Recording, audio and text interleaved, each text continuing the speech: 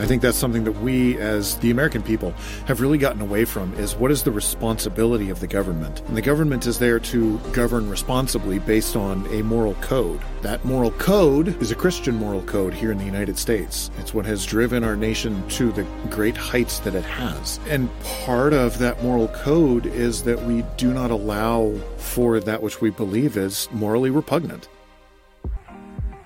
Good morning, Idaho. Welcome to the Local Yokel Idaho podcast, where we talk about what is going on in the wonderful state of Idaho. For those tuning in for the first time, we like to have a little banter before we get into the stories. But I understand if you're short on time, you can skip the banter and jump straight to the stories using the timestamp that is in the description. For those that stayed, welcome. Glad to have you here this week. Hopefully you've had a wonderful one. I know for all of us down in the valley here, in the Treasure Valley, it's been really nice with all the warm weather we've been having. I know when I went out for a walk, I was almost sweating. I'm like, is it springtime or not? It was wonderful. It was glorious.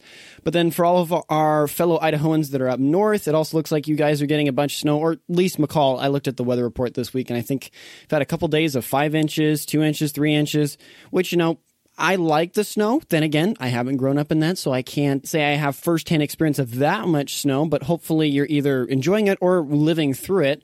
But before we go any further, I want to introduce John, who is co-hosting with me again this week.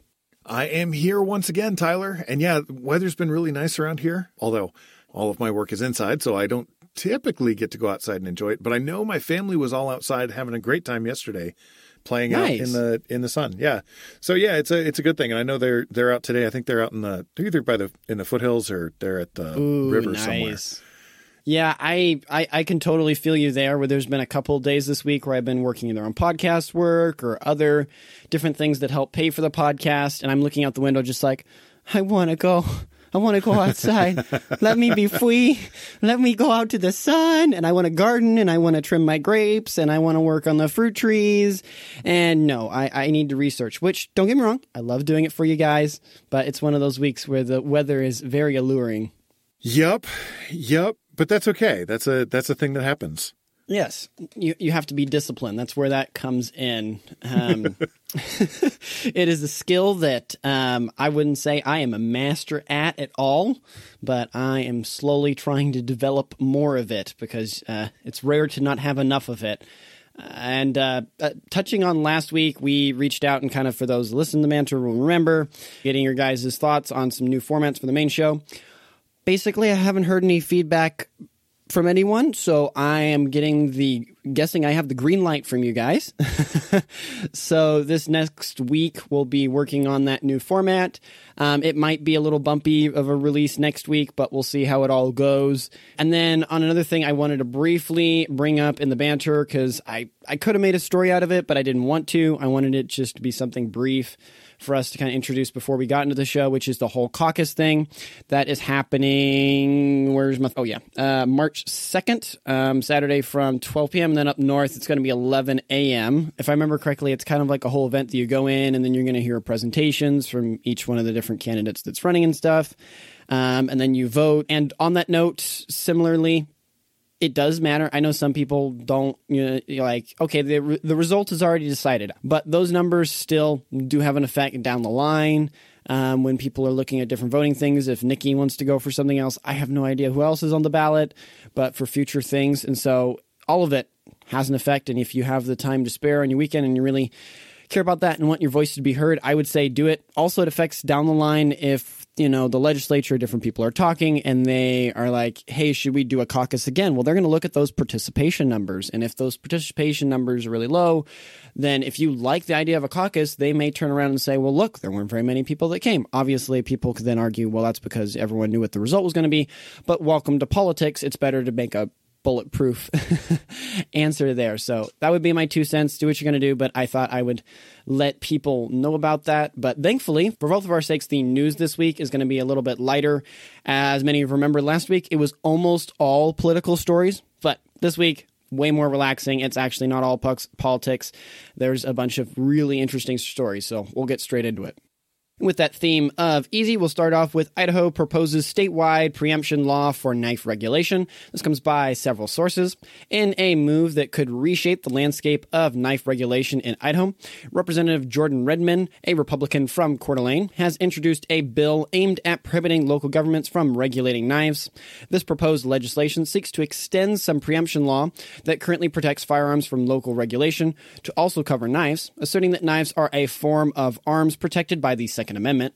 The bill, if passed, would prevent cities, counties, municipal corporations, health districts, or irrigation districts, kind of an odd one there, from enacting their own rules regarding the possession, sale, transfer, or manufacturing of knives. However, it is important to note that the bill would not strip school districts and courthouses of their authority to regulate knives, allowing them to continue to impose restrictions if deemed necessary. Representative Redmond argues that the bill would align Idaho with 13 other states that have enacted similar laws. This legislation aims to create a uniform standard across states, preventing a patchwork of local regulations that could confuse or entrap law-abiding citizens. The bill's introduction marks the beginning of its journey through the legislative process. It is clearly the way for a full public hearing in a legislative committee, after which it must pass the Idaho House of Representatives and the Idaho Senate before reaching Governor Brad Little's desk for final consideration. Which I don't think this is going to be one of those stories that's contentious for us to talk about today, because I would argue that most Idahoans love their guns, and by icto facto, they love their knives. I regularly joke that you can you can tell when a boy has graduated to being a man in Idaho. He starts off with carrying a knife around everywhere, and then he graduates to having a gun on him at all times. Yeah, that sounds about right. Yeah, like I remember there's been so many different events I've had with friends and stuff. And as high schoolers, you'd be sitting there and someone's like, hey, I need something to help open some girl or something. And then guys like 26 knives later, like, hello, here you go. But then as you get older, you get some bigger toys.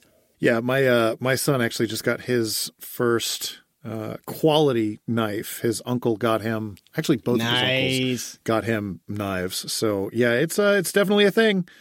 What brand? So he got a Leatherman. Okay. And so that was very exciting. And the other was just a folding pocket knife, a locking blade. It was a small one, but it was nice. So he's going with the full knife, not a Swiss Army knife type of thing then, right? That's what he has currently. Okay. We'll see what happens. The addiction starts young, no? Well, yeah, it does. I know it did for me. I enjoyed that as well. My grandpa died when I was, I don't know, 12. And one of the things, and Grammy wanted to gift her grandchildren with stuff, and there were only 3 of us at the time, so it was easy. And so she was like, well, anything of his, just kind of take. And so I took a pocket knife and a little Swiss Army knife, and I kept that on me for a long time. So yeah, no, I agree that that infatuation with knives is a good thing. Right. And I guess kind of coming back to the bill, I don't think we have to discuss it too long, but obviously I think this is a good position to take if you're a person who sits there and says, the right of the people is to bear and have, we'll go very broad here and I'll be very generous, the right to bear defensive weaponry of some kind. I would say that would also include knives. So if you're going to say yes to guns, you're going to say yes to knives. So usually, like a lot of things, there's times where legislation just needs to close loopholes and stuff where courts like to wiggle and weasel, and lawyers and stuff, because, that's the game, right? You have the rules and you play within it. But the main point, the broader point I think one can derive from this is that you do see in other countries where they've been really, really hard on guns, because I would argue the reason that they're banning the guns isn't as much because of the gun per se, but it's because of an idea that you're trying to get rid of an implement that causes harm, and you're not looking at the person, you're looking at the tool. And so, gun is scary, right? Look at that black thing and that muzzle and the bullets and stuff, and it's a scary thing, right? So we ban it. But a lot of times you see in those countries that they do that. I think England and Australia, I don't have the numbers off the top of my head, but I remember reading them. Tons of knife crime. And I think that would be a perfect example of people are going to have weapons, and it's far better to let your populace be armed, unless you're a totalitarian government, to protect themselves and to keep the government kind of on edge and a little bit accountable there. Yeah, well, it's something we talked about even before with in regard to guns. We talked about it with arming of teachers, voluntary arming of teachers. And I want to make that clear because someone was commenting on that. But yeah, it's a voluntary thing. The way you stop a bad guy with a gun is a good guy with the gun. Now, a knife is not quite the same because that, like, stopping a guy with a knife requires getting in close to him. A little bit of skill, just so a little.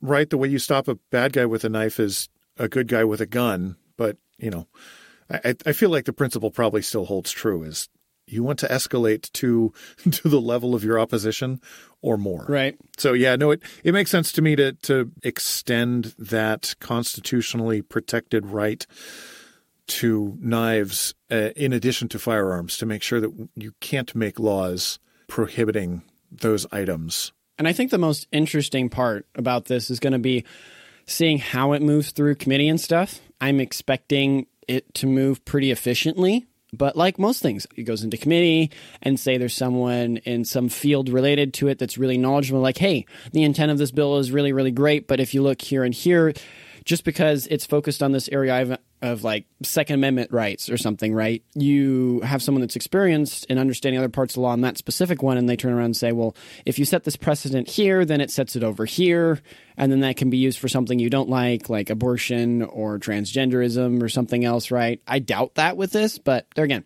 committees are very interesting and sometimes can bring some really enlightening ideas. But I wanted to share it and let you guys know, and we'll move on to the next one, which is a story that a lot of Idahoans here in the Treasure Valley, sorry for everyone up north, this one might not be as relevant, but I know there's a lot of people in the valley that are going to care about this.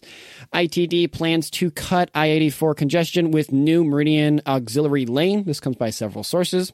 The Idaho Transportation Department, or ITD, is gearing up for a significant project aimed at reducing traffic congestion along a key section of Interstate I-84 in Meridian, particularly during the morning rush hour. Drivers merging eastbound onto I-84 from Meridian Road have been facing significant delays, with the backup often extending to the intersection of Meridian and Overland Roads. A 2022 traffic analysis by Community Planning Association of Southwest Idaho, or COMPASS, I guess that's a working acronym. Sometimes we read the acronyms on here and they just don't make any sense. They make it worse. Identified this on-ramp as one of the most congested points in the Treasure Valley. To address this issue, ITD has announced plans to construct an additional eastbound lane between Meridian and Eagle Road interchanges, known as an auxiliary lane. This lane is designed to facilitate smoother transitions for drivers entering and exiting the highway, thereby easing the current bottlenecks. Additionally, the Meridian Road on-ramp and Eagle Road off-ramp will be modified from a single lane to two-lane configurations, with an extra right lane added to the Eagle Road eastbound off-ramp. Construction is slated to begin no earlier than 2025, with ITD committing to keeping all 4 eastbound lanes open during daytime hours to minimize the disruption. Some overnight closures and detours will be necessary to facilitate the construction process. ITD is currently offering an interactive online slideshow until February 28th, where people can learn more about the project and provide feedback. This project represents a proactive step by ITD to improve traffic flow and enhance safety on one of Idaho's busiest highways. By addressing congestion and the potential for rear-end collisions, ITD aims to create more efficient and safer commuting experiences for Idaho drivers. For context, for all of our more northern-leaning people, you kind of have the main road, the freeway that kind of goes through the Treasure Valley here, I-84. It's kind of that main artery that moves everything. I know you've got that road. John will probably be able to remember it better than me. Chinden, there we go. Yeah, you got Chinden, and that's kind of the more northern bit. So you have kind of 2 main artery roads that run from west to east across the Treasure Valley. Yeah, no, this makes sense to me. It makes sense to continue expanding the roads here and make everyone's life as good as possible. I know I've talked about my experiences in Austin before, and so I'm glad ITD is looking forward to the future, trying to fix the current problems to make the future better for our transportation systems here.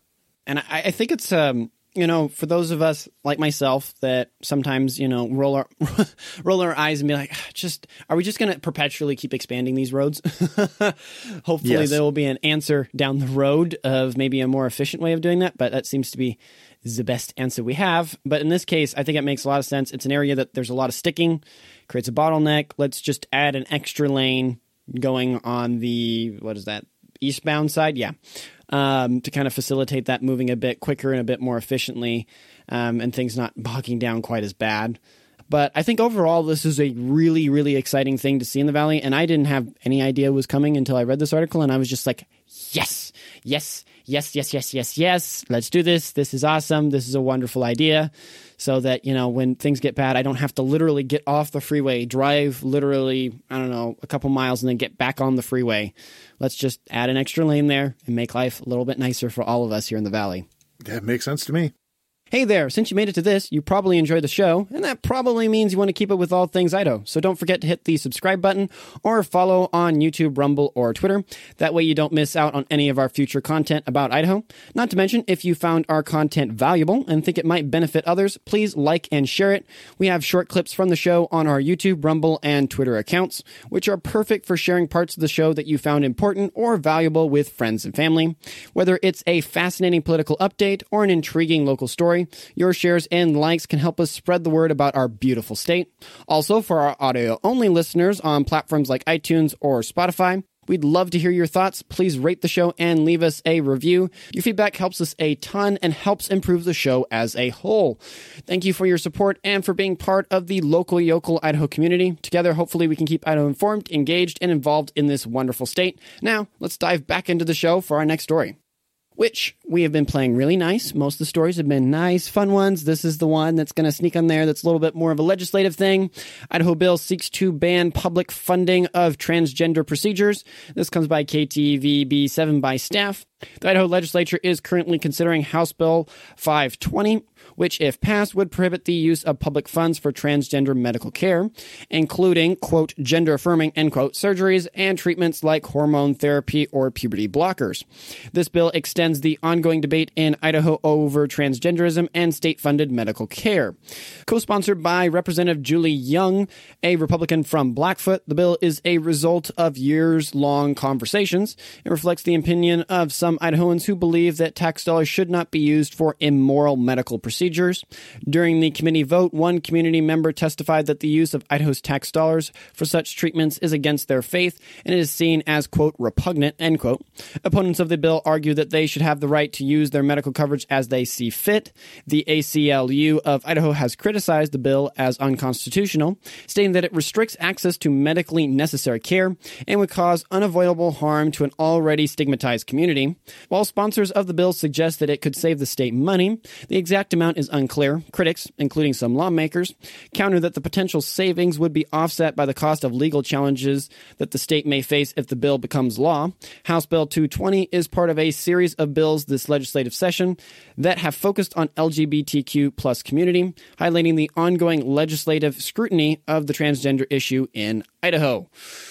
Which I'm not going to go super deep into the moral things of transgenderism because I think we've done that a lot on the show and stated our position. And so I do not want to bore the viewers, so we're not going to focus quite as much on that. But the first part I really want to start off with is why the state has the right to say what it wants to do with this money or have a criteria to do it. If we sit there and say, well, no, the state doesn't have a right to say what it can do with, and when it gives people money, taxpayer money, right, it can't have strings attached, which me and John have talked about. It will have strings attached. It will always have strings attached. And making the argument that I think it very much should. The legislature has a right. If you want to spend your own money and you have that money, then you have full freedom to spend it, right, in that sense, on lawful things and the way that you perceive you want to do that. But that, on the flip side, when you're talking about money, I think the state has all right to sit there and be like, no, due to the elected representatives and the way that they're elected, they fully have the right to say where those funds can and can't go. Well, not only do they have the right, I think they have the responsibility. I think that's something that we, as the American people, have really gotten away from, is what is the responsibility of the government? And the government is there to govern responsibly based on a moral code. That moral code is a Christian moral code here in the United States. It's what has driven our nation to the great heights that it has. Right. And part of that moral code is that we do not allow for that which we believe is, to borrow language, morally repugnant. And so if the Idaho legislature, the people that we have voted in to govern us, if we as an electorate decide that that is a morally repugnant thing and that the government should not spend money on it, well, then it is what it is. And in this discussion, one core part of this that I think is the linchpin here, again, I'm not going to go too far down this road, but the argument often made, and I had to do some corrections on the script accordingly, is that the opposing side very regularly wants to argue or set it as, well, this is transgender medical care, which implies that, for instance, that it's necessary care. It is a necessity like heart care or, I don't know, respiratory care or something, that this is how people are born, which, you know, I don't think I'm too far off the farm looking at the rest of human history. Male and female, that's what we got.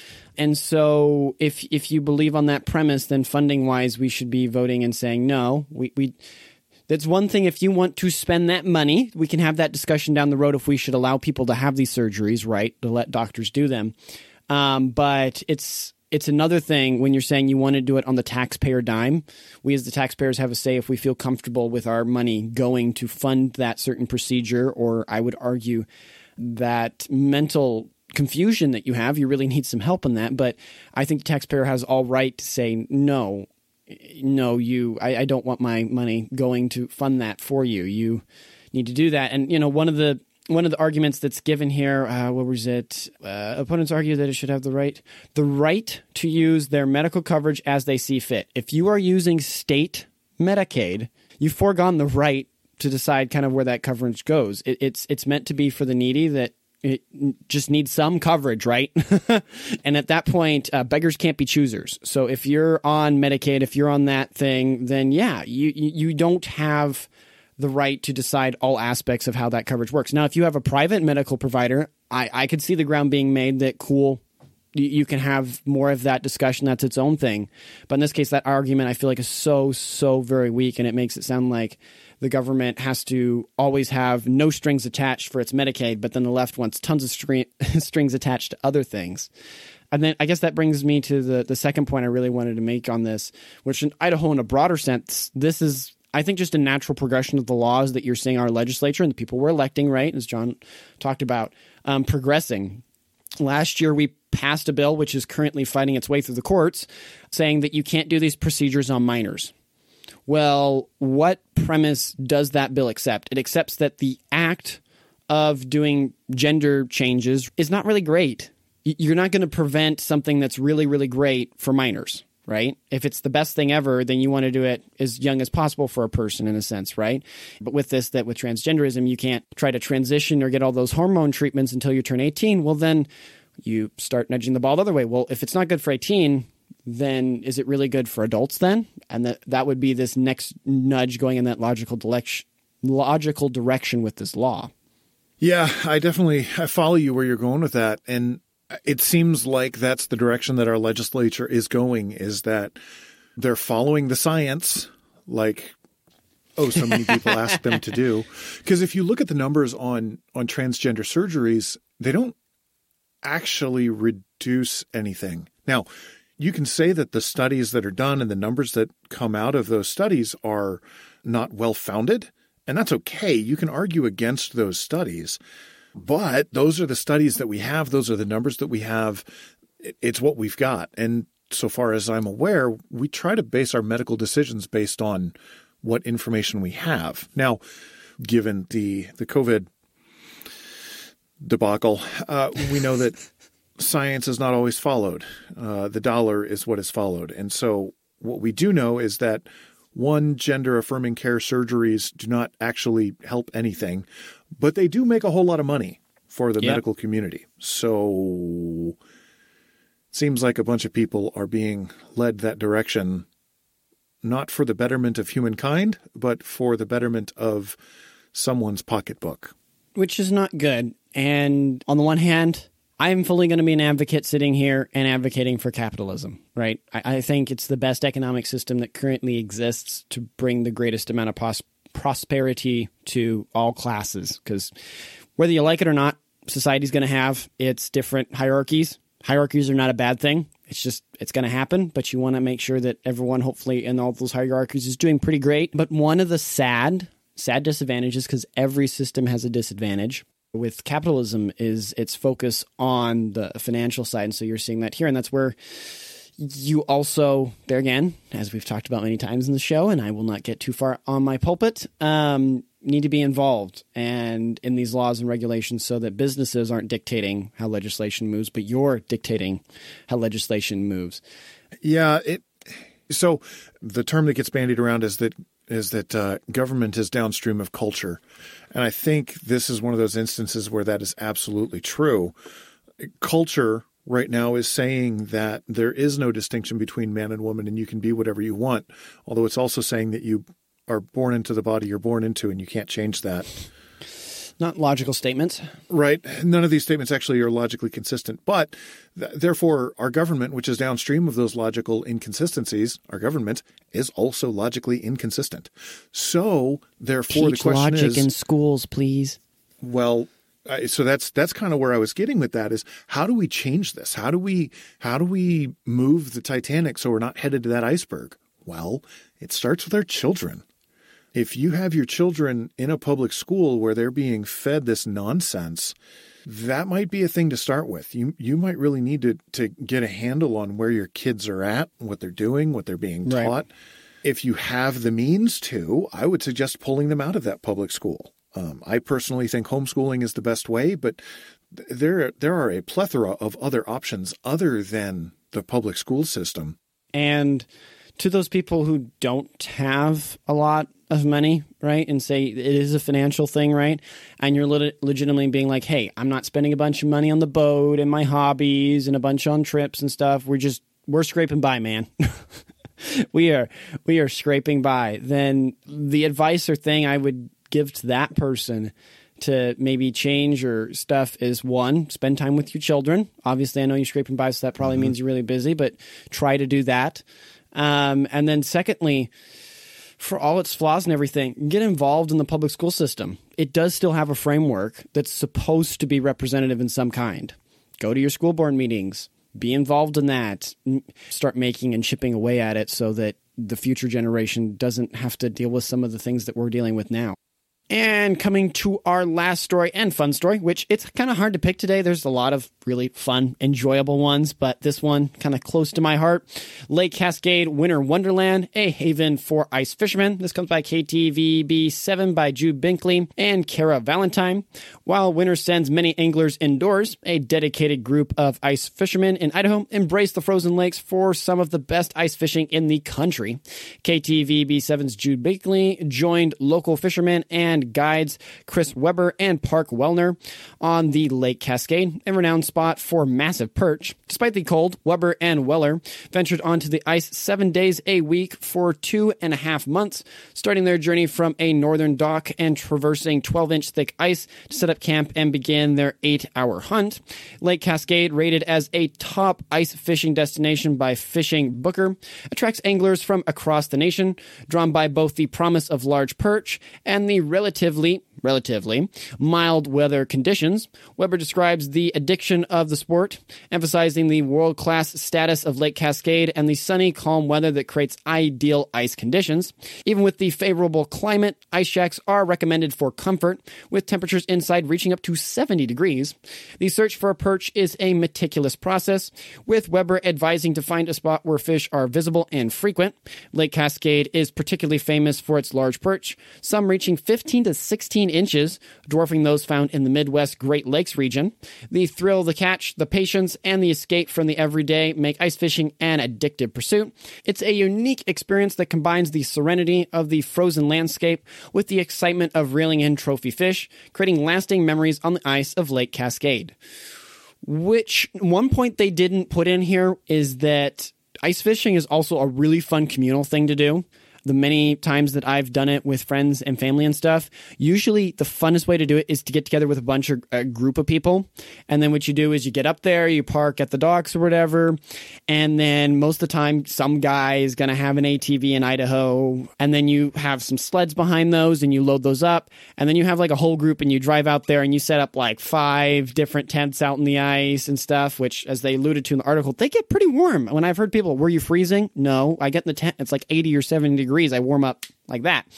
So you get out there, and then most of the time, as much as I love fishing, I will fully admit ice fishing for me anyways is one of the more lazy type of fishing, because what you do is you have this tent that stays at like 70 degrees, so it doesn't matter if a blizzard hits you on the lake. If you have your stakes down well enough, more about that later, you can stay plenty warm and then come back out. But then you usually have a food table and everyone's sitting around, and you have these things called tip-ups, which it's like a piece of wood, and then one end has a flag, and then one end has it kind of higher up in the air, and then it goes down to the hole. Well, when the fish bites, it pulls that whole contraption, the flag goes up. And so you can tell that a fish has bit the bait there. And so what usually happens when I've gone out with other people is that you kind of communally are all sitting around talking, sitting in chairs, eating food, and then everyone's waiting for one of the flags to go up. And when the flag goes up, first person gets there gets the fish. So someone who didn't bring any gear can get fish, but then the guy who brought all the gear can get fish. And so it's a fun thing for everyone else to do. And so then there's that moment where everyone's eating and talking, and it's great. But then everyone has like half an eye out there on the fish field where you have like a bunch of tip-ups, and you're waiting for the flag to go off. And then when the flag goes off, it's just a it's a mad stampede dash of everyone dashing to try to get there first so they can get the fish. But that's one element for me anyways, my personal experience that's been really fun about ice fishing, beyond obviously the beauty and the serenity that there is up there at Lake Cascade. Yeah, so I know ice fishing was a big thing where I was growing up in Michigan. Like, that's Great just Lakes, the thing that baby. people did. And the funniest part is that some guys would have their shacks, and they would be built structures that you then take out onto the lake. Yeah, and so people just have their ice shacks. You drive them out onto the lake, and they stay out there all year. Oh gosh, what movie is it? Grumpy Old Men with Walter Matthau and Jack Lemmon. Oh man, that movie is incredible, and it's so it's set in, I think it's Minnesota. Okay. See, John is our local pop culture specialist here. We bring you only the top references about pop culture. Top and references. Yeah, right. Yeah, so, okay. Grumpy Old Men is two old guys that hate each other for no reason other than that they're neighbors. And then there's an old lady that shows up, and, she's the old hottie, and they both want her. And, oh, that's great. It's a great movie. Oh, my word. Yeah, it's wonderful. If you've never watched it, you should totally go watch it. It's very funny, very wholesome. And it's Walter Matthau and Jack Lemmon going at it. But yeah, anyway, the whole reason I got on that was the movie centers around them ice fishing together. Nice. And the shenanigans that happen when your whole town also has a second town that's on the ice. You're like, there's all the men out there. It's amazing, the marital issues, the fighting. It just goes away in the winter in the Midwest. Why? All the men are on the ice. Women are back at the house. Right. Or all of those issues just get worse. That is also true. If we're stripping aside the humor part, you kind of need to actually solve issues and not sweep them under the rug. I will admit the funnest story I have to share about ice fishing is we went up there to go ice fishing, and we're doing all this stuff, and I'm enjoying it, and it's awesome, and I can see the mountains, and it's an amazing day. But then over to, what's that going to be? That's going to be in the north. To the north, I was just kind of seeing this white cloud that was at ground level, and credit where credit's due, it moved very slow. But as a kid, I don't know if the adults were just like, hey, it's fine, or whatever else, or no one took me seriously, but I was just kind of like, what is that? I mean, everyone keeps driving away from that thing. There's like snowmobiles, four-wheelers passing our camp and stuff. Like, my brain was like, I know I'm not that old yet, but I'm figuring there's a reason for this. Mm-hmm. So anywho, that ended up being my first experience in a blizzard. Oh, nice. There you go. But everyone was like, oh, yeah, that's coming. It kind of picked up, and everyone like went into all of their tents to kind of weather it, right, or whatever else. And the two funny parts about it. One, there was a group of guys that did not tie their tent down. And so halfway through the blizzard, I'm looking out the window and I'm like, da-da-da-da-da, watching it. I'm like, oh, this is so cool. And then their tent flips over, and it's just like, there's the guys, and they're in there, and then all of a sudden there's no tent anymore, and they're running off, and you're seeing them fade into the fog trying to catch back up to grabbing the tent. That's probably not good. No, it's not. But it was hilarious to observe. It ended up working out fine in the end. But on the flip side, the blizzard was actually a really nice blessing because all those tip-ups I talked about earlier, they got frozen to the ice. And so there was one of them that ended up getting a very, very large fish on it in the middle of the blizzard. And Nice. After the blizzard, we decided we're going to pack it up. And so each person is prying the tip-ups off the ice. Usually we take about like 100 or so of them. And my dad's over there and he's prying this one up. It's more of a sturdy one, so it's hard.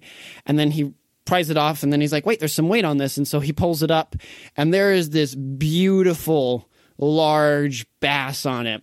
And he gets it up and it's about 2/3 out of the hole, right? And then the line snaps. Oh. And my uncle, who's like 4 yards off, he runs, he goes airborne. And he wedges the fish inside the hole and like scoops it out. Nice. And he Oh, won. that's awesome. There's a competition up there in Cascade. That year he with that fish won for the largest single fish caught for the men's division for that week at the competition. Nice. Look at that. So that's the story that has always stuck with me. My first fishing trip first ice fishing trip, which was very memorable and very enjoyable. So if you have some friends, go out there. You don't need the full ATV and stuff, but the tent is very nice, I will admit, to get a break. So you might want to buy one of those. And then the other thing that we regularly did is we went very environmentally friendly and brought a gas-powered auger so that you could drill all those holes rather than a lot of guys had like the manual ones and they're out there trying to go through a foot or two of ice, which that takes a bit when you're doing it manually. So I'd recommend spending the money for having a gas one, but I think it's well worth the investment if you know you're regularly going to go up there and hang out with the guys and stuff. It's a lot of fun. Thank you for listening to the entire podcast. I sincerely hope you found it enjoyable and valuable. If we missed any important points or provided incorrect information, please feel free to reach out via email at localyokelidaho2022@gmail.com or on Twitter by tweeting us at localyokelidaho. With the small team we have here, we're not able to cover everything, but we do our best to cover the most interesting and important stories. Thank you for your continued support and assistance. That's all for now, and I wish you a fantastic rest of your week. Godspeed.